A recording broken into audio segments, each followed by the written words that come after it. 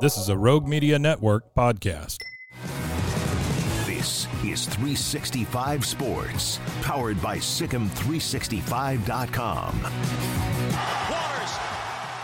Scott Wright of the Daily Oklahoman joins us now, and he covers Oklahoma State. Scott, Alan Bowman is back for a seventh year in college football and another year with the Pokes. I did a video, it's a short video, like an off-season recap, and I had foolishly assumed that Alan Bowman was just going to be done because he'd been playing for 6 years and moving on, and he got the waiver and came back. This is obviously plan A at quarterback for Oklahoma State. Is this the ideal situation for them, or was this just what they felt most comfortable with? You look at what they're bringing back on this team, and particularly on offense. This is really, I think, the ideal scenario. Now, there are a lot of fans, just like there are at every program, who always think the backup quarterback or want to see what the young guy has, whichever hotshot recruit is next in line. And there are those people at Oklahoma State right now. But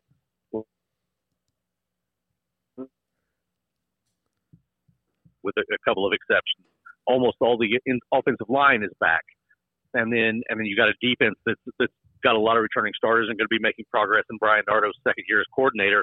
This is a team that feels like they've got enough talent and enough experience to go and compete for a Big 12 title again next year and really be a better team than they were this season. So when you factor all of that in, being able to put a really solid and reliable player at the quarterback position, he's not flashy. He'll put up some big numbers from time to time, and he threw a few more interceptions than people would like with 14 in 14 games. But, he's a really solid guy, a great leader for this team, and a really valuable asset in that quarterback position, even if he's not going to go set the world on fire or make a ton of crazy throws or those sorts of things. He's just a guy that they can rely on and they know can run the offense the way it needs to be done on Saturdays.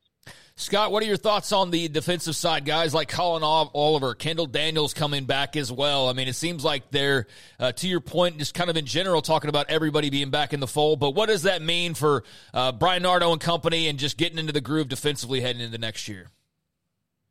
Yeah, it's really big. We always hear coaches talk about players and the growth that they make from year one to year two. And I think we're going to see that with Brian Nardo as a defensive coordinator. He's been a coordinator for several years, but all at the Division II level. So after this year now, he has some, he's a very introspective guy, a guy that really enjoys self-scouting. And he is going to be locked in the film room, understanding where offenses were trying to attack him and where his breakdowns were in how he coordinated this defense for his first year at the Division I level. Now, then you add in, you mentioned Colin Oliver. This was his first year playing a stand-up linebacker role. He'd always been a defensive end, usually with hand on the ground, coming off the edge. They still used him off the edge, but he was standing up and doing some different things and playing a more traditional linebacker type of role. And, Nick Martin was really the big surprise of this team, even compared to Ollie Gordon, who goes and wins the Doak Walker on the offensive side. Nick Martin, there was less known about him in preseason than there was Ollie Gordon. We thought Ollie had a chance to be a pretty talented player, having covered him. So Nick was a big surprise at middle linebacker, and then you look at guys like Kendall Daniels, who he's playing that middle safety, which is critically important in the 3-3-5 defense, and he had some growing pains and hit some moments where you could tell he was learning. So he should be past a lot of that next season. And at 6'4", 220, he is a really dangerous player in the middle of that defense and a talented playmaker. So many guys are coming back in that secondary that it really is going to feel very comfortable to the majority of the guys on the field. There's only a couple of spots where they're going to have to plug in some inexperienced or less experienced guys. So it's a really important off season for Brian Nardo to go into spring and be ready to make the changes necessary to take this team to the next level defensively next season, because he had a really good year.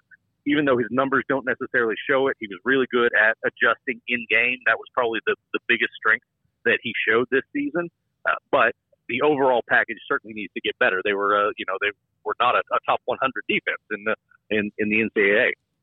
So with Gordon and Bowman and Oliver and Daniels and so on and so forth, where does that sort of leave them in terms of questions about the roster and guys making decisions? What's left out there, if anything?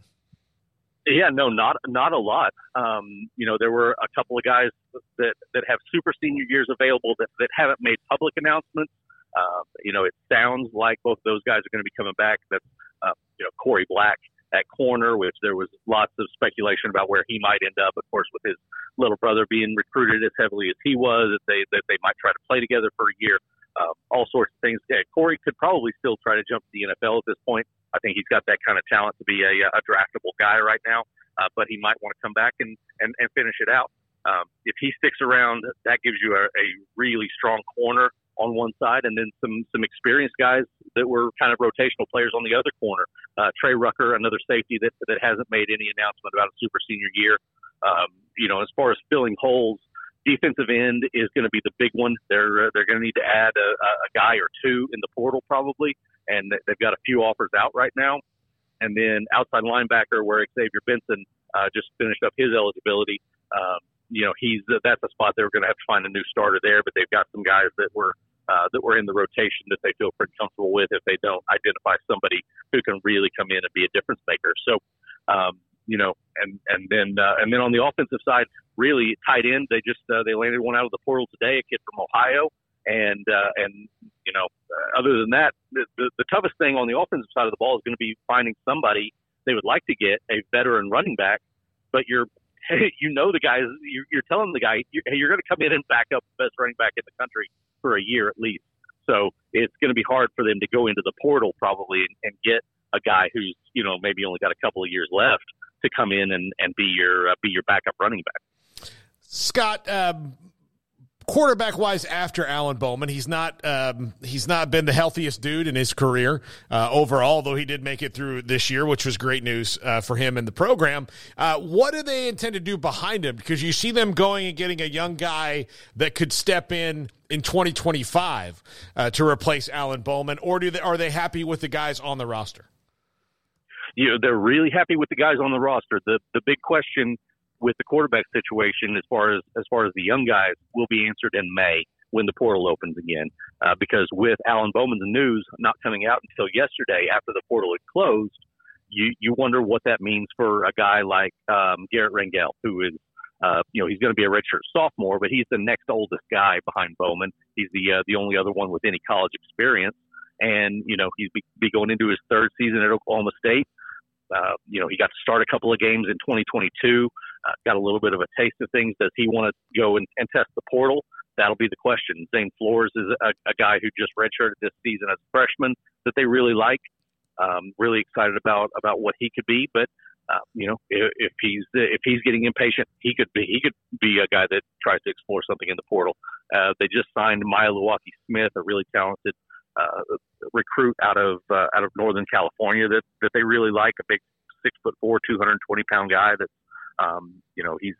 He's athletic, but not necessarily a running type guy, but more of a pocket passer who can move around a little bit. So, he's a guy that they feel like has some potential there as well. So they've got a trio of young guys that they really like and are really excited about. We'll just see who decides to stick around after they go through spring ball and kind of get an idea of where they stand.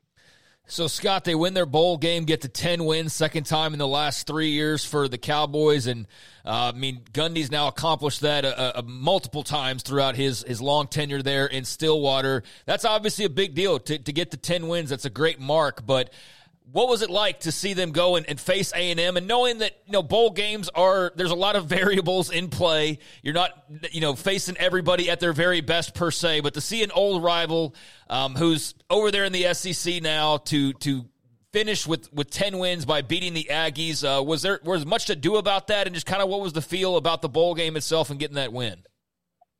Yeah, there was a lot of stock put in that 10-win mark. That is a number, and obviously, when you have a season like this, you play 14 games, it certainly helps your odds of getting to 10, but it's still an important number. It only happened twice in Oklahoma State football history before Mike Gundy did it back in 2010. He's done it now 8 times since then. So it is an important number and was really valuable to this program. They were really concerned about going and getting that, and obviously the way bowl games have become, if you're not playing in the playoff, it's the bowl game is really kind of a springboard into next season and seeing what you've got.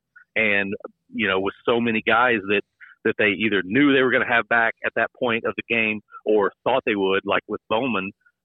It was really important to kind of have this launching pad into 2024 because they really have high hopes for what this group can do. We saw what they were capable of down the stretch in the season, and you add another year all together, and you have a chance to really do something special with this group. So it was an important game, and like you mentioned, Texas A&M. That used to be a huge game for Oklahoma State when it was a Big 12 game, especially in the Mike Gundy era. So really big deal and a really fun one down there in Houston, which is is starting to become an area that Oklahoma State's recruiting a little bit more. They kind of quit that whenever A&M left to the SEC, but then once Houston was coming back into the league, then it changed their view a little bit of maybe going down there and trying to get some guys. Scott, just out of curiosity, because that game was really controlled by Oklahoma State the whole time, but when A&M started to chip away and Marcel Reed started to get a little comfortable, was there a little nervousness in the pit of anyone's stomach that it could get weird? Oh, absolutely, yeah.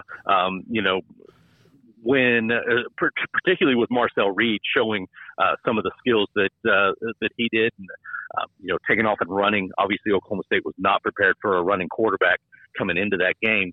And he obviously hurt them a little bit there, but his consistency throwing the ball, you started to kind of look up and he's piling up some numbers and you're like, this Oklahoma State defense better figure some things out. And, they were able to do just enough to hold on. And, Ollie Gordon got going, got him a touchdown late and they were able to close it out. But you definitely felt like it could get a little bit crazy down the end. Absolutely. Well, Scott, thank you so much for jumping on with us. Scott Wright of the Oklahoman. Appreciate the time, Scott. We'll talk to you again soon.